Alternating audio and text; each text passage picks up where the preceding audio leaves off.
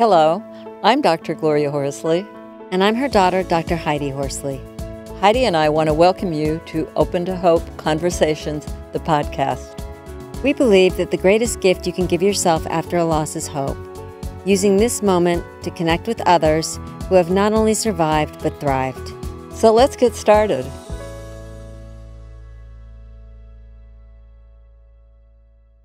Welcome to the Open to Hope show. I'm your host, Dr. Gloria Horsley, with my daughter and co-host, Dr. Heidi Horsley. Well, Heidi, we've got a wonderful guest on today who's a wonderful advocate and has been through so much loss. And I know that our audience is going to get a lot of information and a lot of ideas on how you're all going to get through. So Heidi, you want to introduce him? Sure, Mom. And like you said, today we are going to be talking about grief support. And our guest is going to be Fred Guttenberg. And Fred is no stranger to loss. His 14-year-old daughter, Jamie, was murdered in the Parkland school shootings.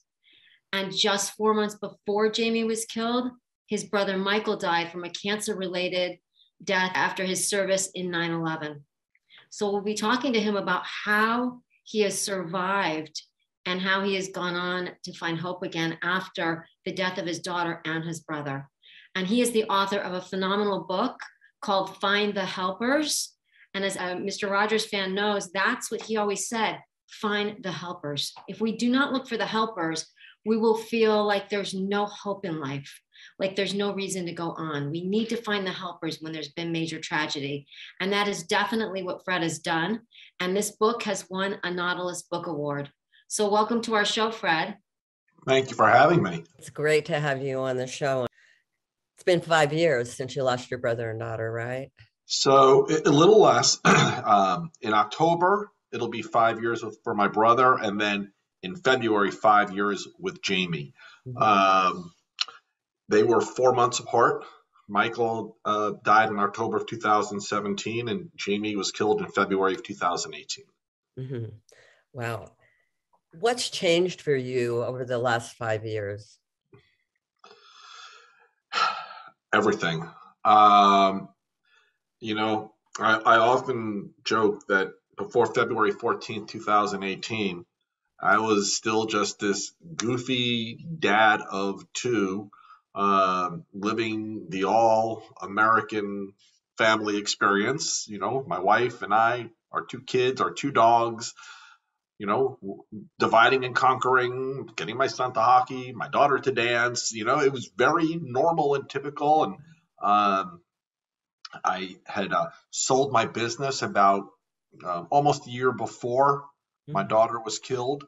And that most of that year was actually spent going back and forth to take care of my brother. And I was looking forward, after he passed, to getting back to some degree of normal, not going back and forth to take care of him, but actually going forward, finding some new professional role for me in my life, getting back to just being this family of four. And what I wasn't planning for after my brother died, only 4 months after, was my daughter getting killed, and it changed everything. I was wondering, with these high-profile losses, over the past 5 years, have you seen that it's different for you as compared with the other bereaved people that you've connected with? Yeah, it is a great question, and I'll answer it this way. It's different for everybody. I think the greatest single piece of advice that I received going through grief actually came from our now president, Joe Biden. I had the chance almost 4 weeks after Jamie was killed to spend time alone with him. And he came prepared to talk to me about going forward from grief. He is a man who understands loss deeply. As a young dad, his wife and children were killed in a car accident. And then only a couple of years before he became president, his son, Bo, died of cancer. So he understands grief deeply. And he said a few things to me that just to this day really formed the foundation of how I went forward. And one was, he asked me what my plan was. And I didn't really have a plan. He wanted to know all about my family, but I didn't really have a plan. I gave him a few specific things, and he started talking to me about mission and purpose. And that has become like my defining words for how I describe my life since. But he then went on to give me this couple pieces of advice that have really worked out true. He said, everything that comes to you now as a memory that brings a tear, the day is going to come where that same memory will bring you a smile, where you'll look back and instead of crying, you'll remember that joyful moment. And he goes, that's a different timing for everybody, but he goes, trust me, that day is going to come. And he specifically described for me the day for him when he realized that. And he said, what you need to understand right now is we all grieve differently. No two people grieve the same way. And so in your own home, if you guys can come up with a plan that gives each other the space to grieve in your own unique way, but to also comfort and support one another as you go through those different ways of grieving, you'll be okay. And he was right. I will tell you, I have lived a very public life since my daughter's murder. My wife and son have needed intense privacy. We've gone through this very differently. If not for Joe Biden saying that to me, I might have thought, what's wrong with us? But I never did. I'm guessing, Fred, so you've honored the way that your wife and son have grieved and recognized that it's different than your way, and that's okay. It is okay. It has to be okay because I can't let what happened to my family destroy what's left of my family. And so we made a determination, and it hasn't always been easy. But we really go out of our way to find our moments, to be together, to support one another, and to make sure that we are always there for one another. I think, just speaking for me, from the very earliest days after my daughter was killed, I remember more directly saying to my son, but I've said it to my wife as well, I am okay, and I'm going to be okay, because I intend to be around for a lot of years watching what is still meant for us in the rest of our life. And you know, it's a message I constantly try to tell my son, who's only 21, because I want to grow old watching him grow old in spite of our loss. Well, Fred, can I tell you, as a bereaved sibling, that is the biggest gift you can give a surviving child. Because when my brother and cousin died together at 17 in a car accident, I was terrified I was going to lose a parent, because my parents were so distraught and so, as you know, just devastated. And I thought, I don't know what I'm going to do if I lose a parent. So I think out there, for all the parents out there, what Fred just said is so key. We need to know that you're going to be okay and that you're going to be around for a long time. So thank you for giving that gift to your son. I assume you must take care of yourself. Taking care of yourself isn't just a physical thing, it's a mental thing. And I try to find ways to do things that I know I enjoy. I'm a car nut.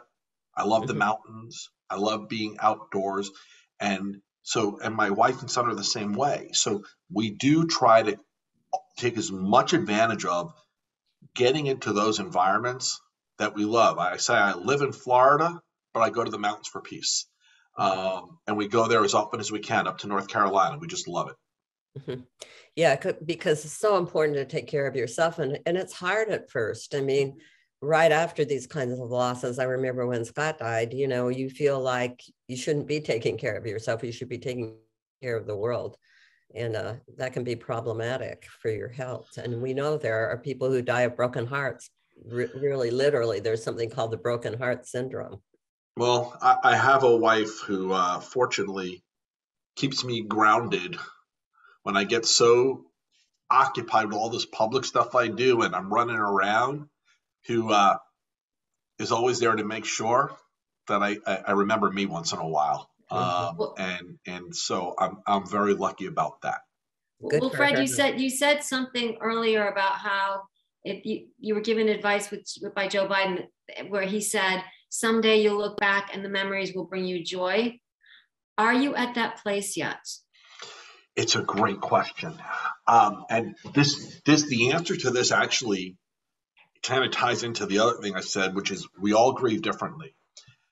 So what's so strange for my wife and I, from day one, I was kind of able to look at pictures, and some of them made me cry, but some of them, even from the early days, made me smile. I was able to do it. My wife struggled with the photos, but she couldn't put down the videos. Like she would sit there and look at Jamie's phone every day and pull up all the videos that Jamie did just because she had to see it. And in the early days, it didn't make her happy to see it, but she just had to. Mhm. We're at that point now where those same I couldn't look at the videos for 2 years. I couldn't. But I can now. Like she'll show me these videos and we watch them and we laugh together because that's our kid. And we laugh because we remember the memory. So we are there. There are certain things that um, I remember we videoed or took a photo of that have such a deep commitment in terms of or meaning in terms of when we did it that I still have not gone to rewatch them. I will. I know I will because I'm getting a lot better about it. In fact, last year, July, for Jamie's birthday, for the first time since she was killed, I went back and watched the bat mitzvah montage that we had done of her, which really just showed her life from birth all the way through the age of 13. It was the first time that I had done it. And it was a combination of laughing, smiling, and crying all at once. That makes But I sense. watched it, and I've watched it since, and I'm glad I have. I don't ever want to put those things away and never see them again. Well, it's kind of like when somebody said, have gratitude, and at first it was hard, but now I realize that I'm grateful that I have my brother in my life for 17 and a half years.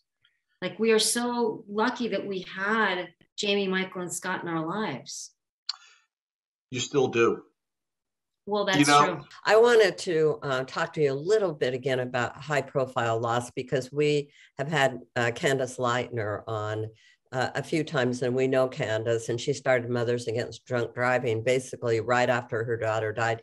And she did make one comment to us. She said that she was so busy with legislation for about 3 years that it was a little difficult when she slowed down, and she felt like she delayed the grieving process for herself. Have you noticed anything like that?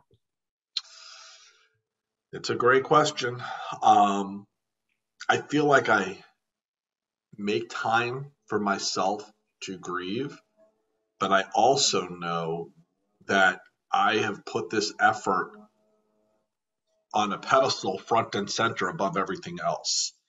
And it's the worry my wife has for me when I finally am done with it all, how I'm going to be.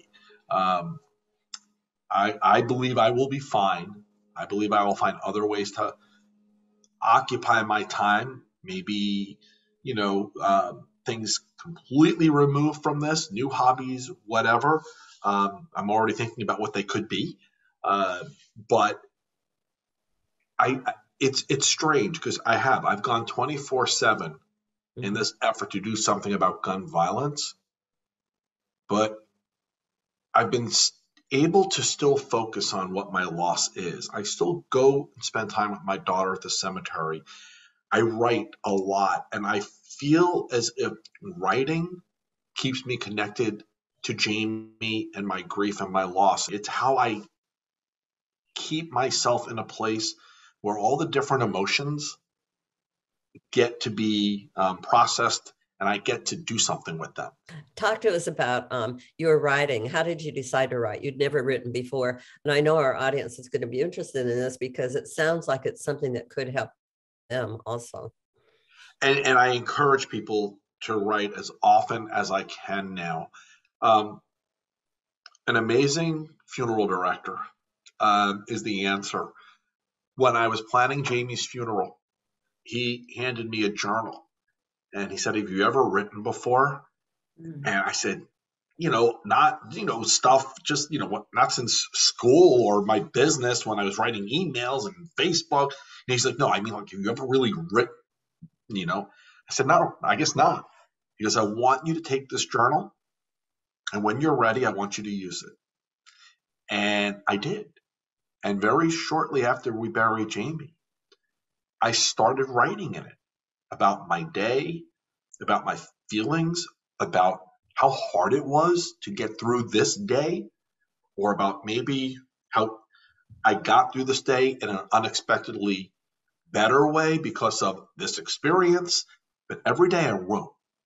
And in April of 2018, I went to my wife and I said, "I want to write a book. I want to write about our story of what happened in these two American tragedies and how the country responded differently." And so I started working on that and worked on that for a really long time, but it was therapeutic for me. I wanted to see if you had a piece of advice, or if you had one piece of advice for those who are newly bereaved, what would it be? And also I want you to tell us where to get your book and all your website and any information you want us to know about you. My advice to people going through grief, it's going to be twofold. A, don't let anyone else dictate your pace. You have to do what you do when you're ready and when it feels okay. A lot of other people are going to try and encourage you and counsel you, and don't let anyone else dictate your pace. You'll get there. And if you need someone's help, you be the one to be okay asking for it. And that's one of the key things about my book is you know who your helpers are and be okay receiving their help. But the other piece of advice, and I will tell you what I think maybe was the most important thing for me, is what I call permission to be honest. When I learned how to tell people, "I'm not okay talking about this today," or when I learned how to tell people, "I know your questions are well intentioned when you are asking me about how I'm doing, or this one is doing, or what happened here, but they're not helping me. And so I'm not okay responding today." People who go through grief, often we become the counselors to others because it's like we have to make them feel better by telling them we're doing okay when we don't feel like telling them we're doing okay. Because of your unique experience, you have permission to be honest. You don't have to, tell people how you're feeling. And if you don't want to discuss something, it's okay to tell them that. Understanding we all grieve differently. We all get through this. We all get to go forward. We all get to live lives with those that are still around us and who we love deeply and who love us. Oh, thank you. That's a wonderful piece of advice. Now, where can people find the helpers? What 9/11 in Parkland taught me about recovery, purpose, and hope. Well, it's available on Amazon. There is also available through all the independent bookstores. There is B&B Books in Miami. They actually have signed copies of the book that they sell. And you can just go on their website to order it. Every book that they have in their inventory, like I said, has been signed by me. FredGuttenberg.com. And I put my speeches on there. There's a way to contact me on there. You can order books through my website as well. Yeah, I love hearing from people. Well, thank you so much for being on the show today, Fred, and for all the good you're doing in the world. And I know the show's going to help a lot of people. Thank you for having me. Thank you so much, Fred. Thank you for being such an exemplifier of hope. And I love Jamie's quote behind you. Dreams and dedication are a powerful combination.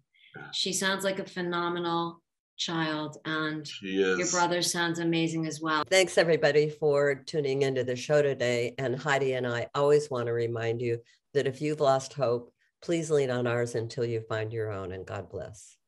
I'm Dr. Heidi Horsley. You have been listening to Open to Hope, the podcast. You can follow Open to Hope on Facebook, Instagram, and Twitter. To learn more, visit us at opentohope.com and go to Apple Podcasts to subscribe. I'm Dr. Gloria Horsley. Join us again next week for another Open to Hope conversation, where we invite you to lean on our hope until you find your own.